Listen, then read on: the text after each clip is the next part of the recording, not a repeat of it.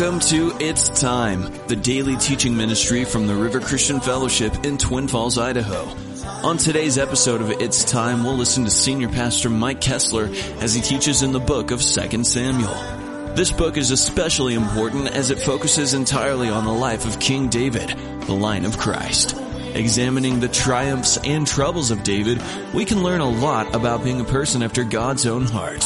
With the timely study on 2 Samuel, here's Pastor Mike. If you have your Bibles, I'd like to invite you to open them to the book of 2 Samuel. We're going to continue looking at the life of David. We find now David actually begins his ascent to the throne, you might say. We remember Saul had been killed in the battle with the Philistines. Let's pray. Father, we come to you in Jesus' name. Thank you for the opportunity that we have to study your word tonight. We ask you now that your Holy Spirit would just inspire these words, God, that we would remember your principles and those things, God, that you have for us. And so, Lord, we ask you now that these things would go into our heart and we would remember them. And, Lord, we would draw upon them. Lord, they would strengthen us. In Jesus' name, amen. We remember that this Amorite came to Saul, and Saul spoke to him and said, "Kill me." This is what the Amorite said. And so he took Saul's crown, and he took his bracelet, you might say, and brought him to David. And so David now has possession of the crown and of the bracelet. He thought he was going to gain some points by telling David that he had killed Saul. And of course, David didn't see it that way and had this kid killed. Now, whether the kid was making up the story, we don't really know.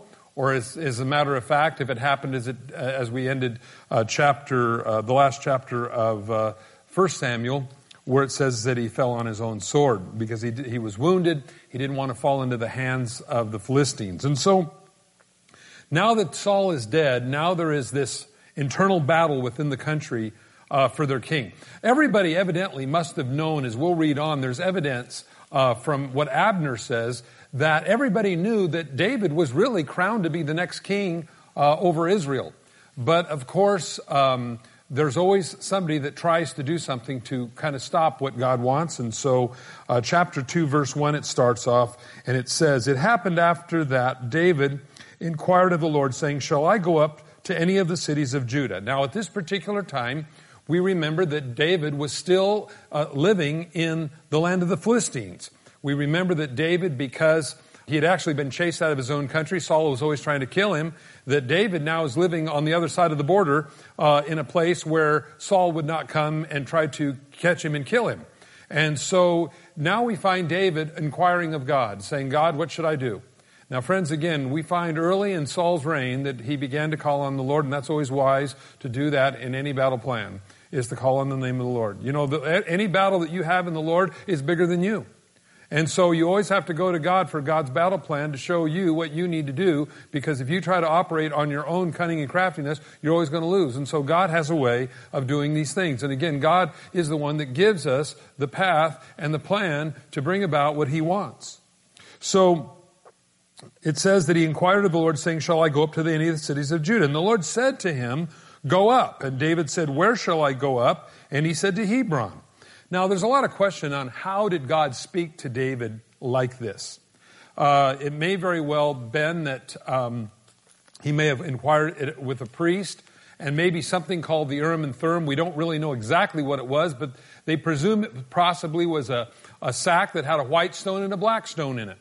And they would pray and then reach in and pull out a stone. And if it was a white stone, it was a yes. And if it was a black stone, it was a no. And they just basically trusted God to have them pick right.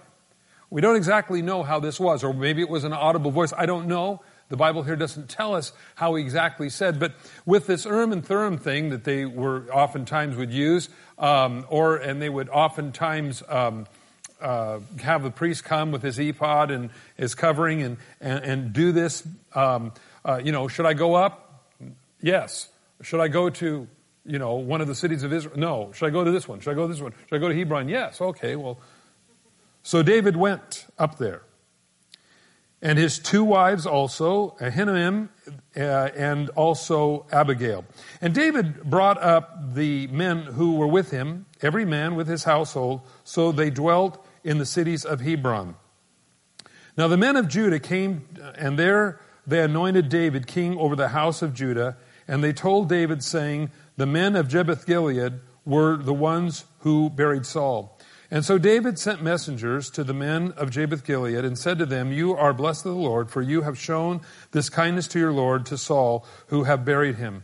And now may the Lord show his kindness and truth to you. I also will repay you for this kindness, because you've done this thing. Now therefore, let your hands be strengthened, be valiant, for your master Saul is dead, and also the house of Judah has anointed me king over them. Now, we remember that they found Saul beheaded, or actually they beheaded him, and they took his body and they tied it to a wall in one of the Philistine cities. And so word got back to the nation of Israel, and so a couple of the guys who were pretty bold decided to go cut Saul's dead body down from being humiliated, and they took it and they buried it.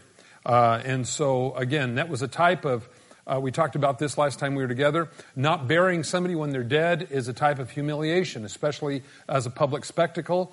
We found it there with the Philistines concerning Saul's body. We also find it, interestingly enough, in the book of Revelation concerning the 2 prophets. Finally, they're allowed to die. God's purpose for them is done. And the Bible says that they lay in the streets of Jerusalem for 3 days until there's a voice from heaven that says, come up here. And it says they stand on their feet and ascend into heaven. And it says the whole world sees it. And so up to the time of, we might say, satellite television, that was not possible. But evidently the whole world sees it. The Bible says they do. But their purpose was to leave them laying in the streets of Jerusalem for 3 days as public humiliation. But then again, God raises them up and brings them to heaven. And most people believe, by the way, those 2 prophets are Enoch and Elisha. You have one before the flood. You have one after the flood. One for sure is Elijah. It says that Elijah will come before the great notable day of the Lord. And Enoch is one who was before the flood, who saw the wickedness of the last judgment. And so you have somebody from the last pre-world judgment, you might say before the flood. You have somebody after the flood as arises in judgment, judging the generation during the tribulation period in which all these things break out upon the earth. So it's pretty interesting what we find. But David rewarded these guys by saying, you've done bravely and you've done well. And so here's a blessing from the Lord for you. And so he blesses them.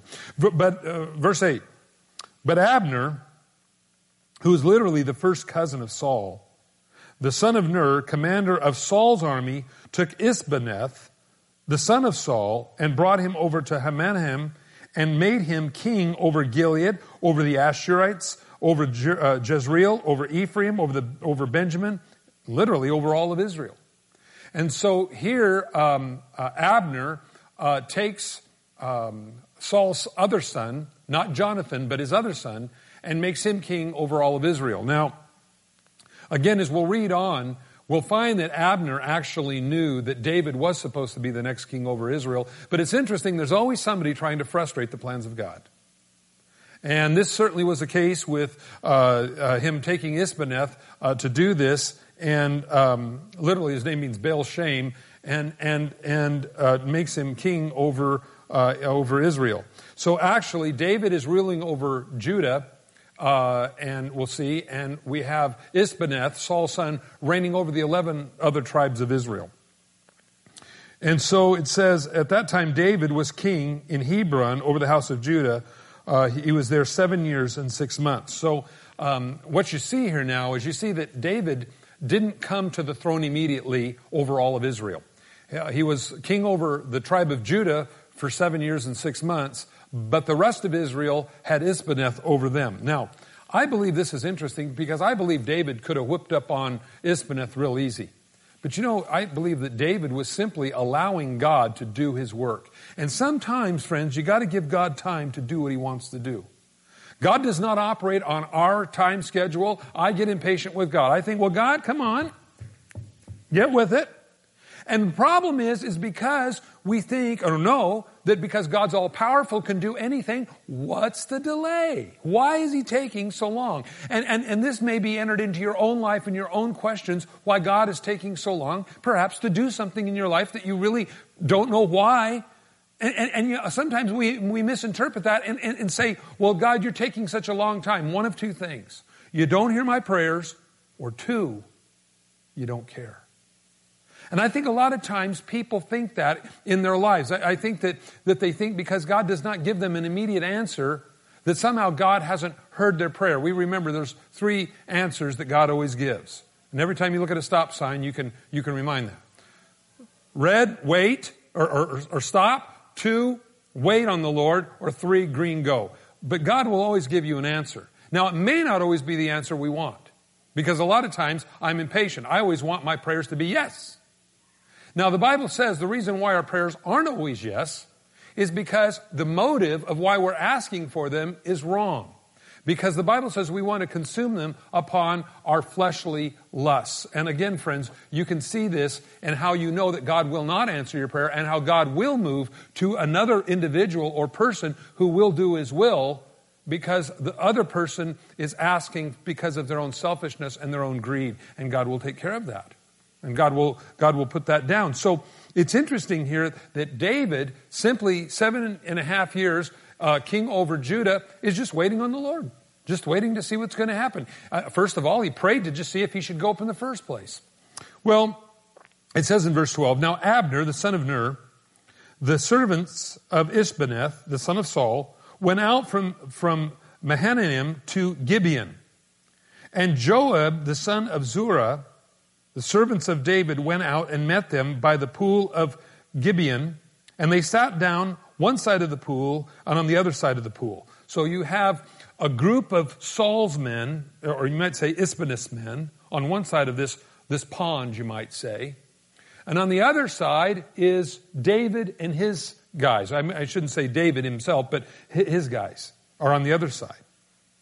And you have these 2 commanders of these armies. You have Abner representing Ishbosheth and Saul's family. You have Joab representing David and his guys. And so they did this little winner-take-all kind of thing.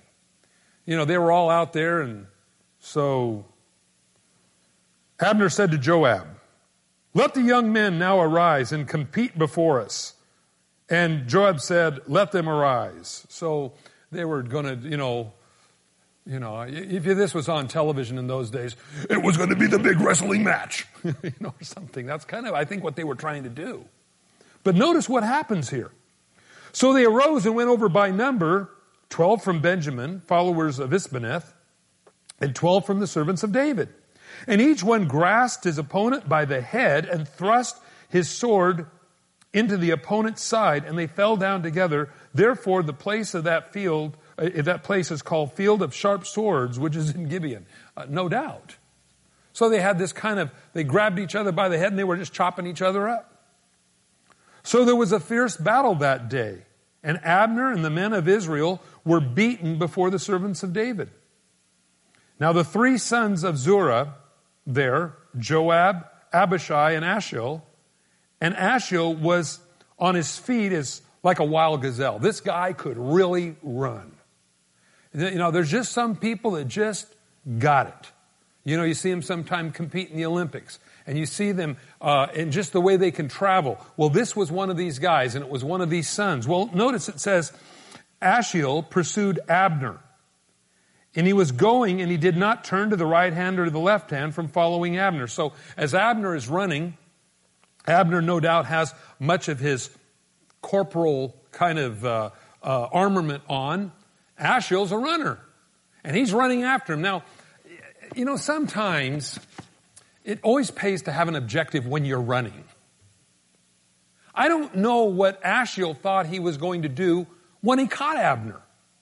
Because I think probably from the way we read it here, it seems like the reason why Asahel could run faster than Abner was probably he didn't have maybe a lot of the equipment on because of how, as we'll read on in a few minutes here, how Asahel dies. And so it would tell me that he didn't have a lot of the armament on that he should have had. Now, again, friends, I think that we can pursue our enemy. And now, believe me, every one of us, if you're a Christian, you have a real life enemy. But again, to be fit for the battle when you go against the enemy, I think is a very important thing. And oftentimes, because we may have maybe a relative or something else that is very powerful, you might say, in David's army, doesn't mean necessarily that negates our responsibility to be prepared for battle. A lot of times we say, well, my mom and my dad are Christians, and so therefore, that cosmic ooze just kind of falls all over me too. Well, friends, that's not what we find here. In fact, we find that he continues to chase Abner. Now, Abner's a powerful man, and he's basically, again, the captain of Isbaneth, or Saul's family's army. And so it's noteworthy here that Abner looked behind him and said to him, "Are you Asahel?" And he said, "I am." Now, no doubt the reason why he knew that was either because he could maybe recognize him a little bit, or just simply by the way he ran. But whatever it was, it says, Abner said to him, "Turn aside to your right hand or to your left, and lay hold on one of the young men, and take his armor for yourself." But Asahel would not turn aside from following him. He'd say, "Look, go chase somebody else." Because again, he knew who he was. And he knew that if he killed him, that there would be a vengeance and there would be problems. There's just certain people you don't do that to. And so Abner knew, because of the prominence of Joab and his other brother, that this would be a real problem down the line if he was to do something to him. So here we find Abner, and kind of interesting, warning Asahel, "Don't follow me. Turn to the side. Go somewhere else." And so Abner said again to Asahel, "Turn aside from following me. Why should I strike you to the ground? How then could I face your brother Joab?" So this is exactly the reason why. He was afraid of a vengeance by this family against him, because he recognized he didn't maybe care so much about Asahel, but he did care about Joab, who was a mighty man. Now, friends, again, I look at this in a very interesting light here, because again, you always want to remember, first of all, if you're going to go into battle prepared. You don't want to go into battle ill-prepared. We studied in Proverbs, it says, "By wise counsel make war." Don't go into a battle that you're not prepared to win. And so we find here that Asahel is running after this powerful man. He's running after, you might say, a general, if you will. And evidently, he didn't have any way to even bring him down. In fact, it's noteworthy here. He says, "Go attack one of the younger men and get their armament." So evidently, he was an unarmed person. He was just running after his enemy. Now, I sometimes see people do that. They go into battle in spiritual things, and they're not prepared for it. Now listen, you don't have to go looking for a battle of the devil. That'll come to you as a Christian. But I believe, again, as a person, when we are going to be up against certain things, all the way through the Bible, if you live righteously in Jesus Christ, you're going to have a battle, friends. You just are. Jesus said that they did it to him, they're going to do it to you. And you read in 2 Corinthians chapter 11, all the things that the Apostle Paul went through, all the battles that he went through. You see, again, he was prepared for the battle because of his relationship with God. Otherwise, he would have given up. When you're he said he was shipwrecked and a day and night in the deep. You say, "Well, I'm just giving up. This ain't worth it." Listen, the battle is worth it. There's always the devil trying to talk you out of standing your ground. Listen, the devil, you've taken dirt from the devil, and the devil wants it back. So how does he do that? How does he drag you back, destroy you? He simply studies you to find out how to attack you. Now here it's interesting. He ran into battle. He wasn't prepared. Look what happens next. So Abner said to him, "Turn aside from following. Why should I strike you to the ground?" Verse 23, however, he refused to turn aside. Therefore Abner struck him in the stomach with the blunt end of the spear, so that the spear came out his back, and he fell down there and died on the spot. And so it was that many as came to the place where Asahel fell down and died, stood still. They couldn't believe that it would be like somebody of great notoriety in our society today, one of the relatives of the president or something like that. Somebody that was well known. And they went, whoa, And so as he's running, he just poked him back, not with the sharp end, but with the blunt end. Gotta hurt. Anyway, he was skewered, you might say. Fell down and died right there. Joab and Abishai also pursued Abner. And the sun was going down, and they came to the hill of Ahiman, which is before Giah, and the road in the wilderness of Gibeon. Now the children of Benjamin gathered together behind Abner and became as a unit, and they stood on top of the hill. And Abner called to Joab and said, "Shall the sword devour forever? Do you not know that it will be a bitter in the latter end? How long will it be then until you tell the people to return from pursuing their brethren?" This is always a difficult thing because basically what you have here is the beginning, you might say, of a civil war. And it's real interesting that in our own civil war in the 1860s, that there was many relatives who were fighting against each other. Depending on what side of the Mason-Dixon line you were on, depended on what you fought for. And so there was many relatives and families and households that were divided. And so it's a very difficult war. And so Abner calls out to Joab and says this. Then Joab said, verse 27, "As God lives, unless you had spoken, surely then by morning all the people would have given up pursuing the brethren." So Joab blew a trumpet, and all the people stood still and did not pursue Israel anymore, nor did they fight anymore. Now, again, when it uses the word Israel here, it's talking about those that were loyal to Ishbosheth and Saul's family. So he says, "Then Abner and his men went on that night through the plain, crossed over into the Jordan, and went through Brighton and Bithron, and came to Mahanaim. And so Joab returned from pursuing Abner, and when they had gathered all the people together, they were missing of David's servants 19 men and Asahel. The servants of David had struck down of Benjamin and Abner's men 360 men who died. So you see, he lost 20 men, and you see 360 of Saul's guys, which would indicate that there is something going on here. I think that, again, begin to see the hand of God playing out here. So they took up Asahel and buried him in his father's tomb and went to Bethlehem. And Joab and his men went all night, and they came to Hebron at daybreak. Now there was a long war between the house of Saul and the house of David. But David grew stronger and stronger, and the house of Saul grew weaker and weaker. This is generally what you find in anybody that's even turned their back on God. Those that walk in the Lord, they get stronger and stronger in the Lord. And those that kind of shine the Lord on, they get weaker and weaker. You know, there's a time, I don't know if you've ever done this, but, like if you ever ran out of gas in a car and you try to coast to the gas station, maybe I'm the only one that does this, but I've done that before. And you're kind of scrunching in your seat, hoping you'll get another couple inches. You look at that, there's a momentum that will continue for a while. And then that momentum runs down.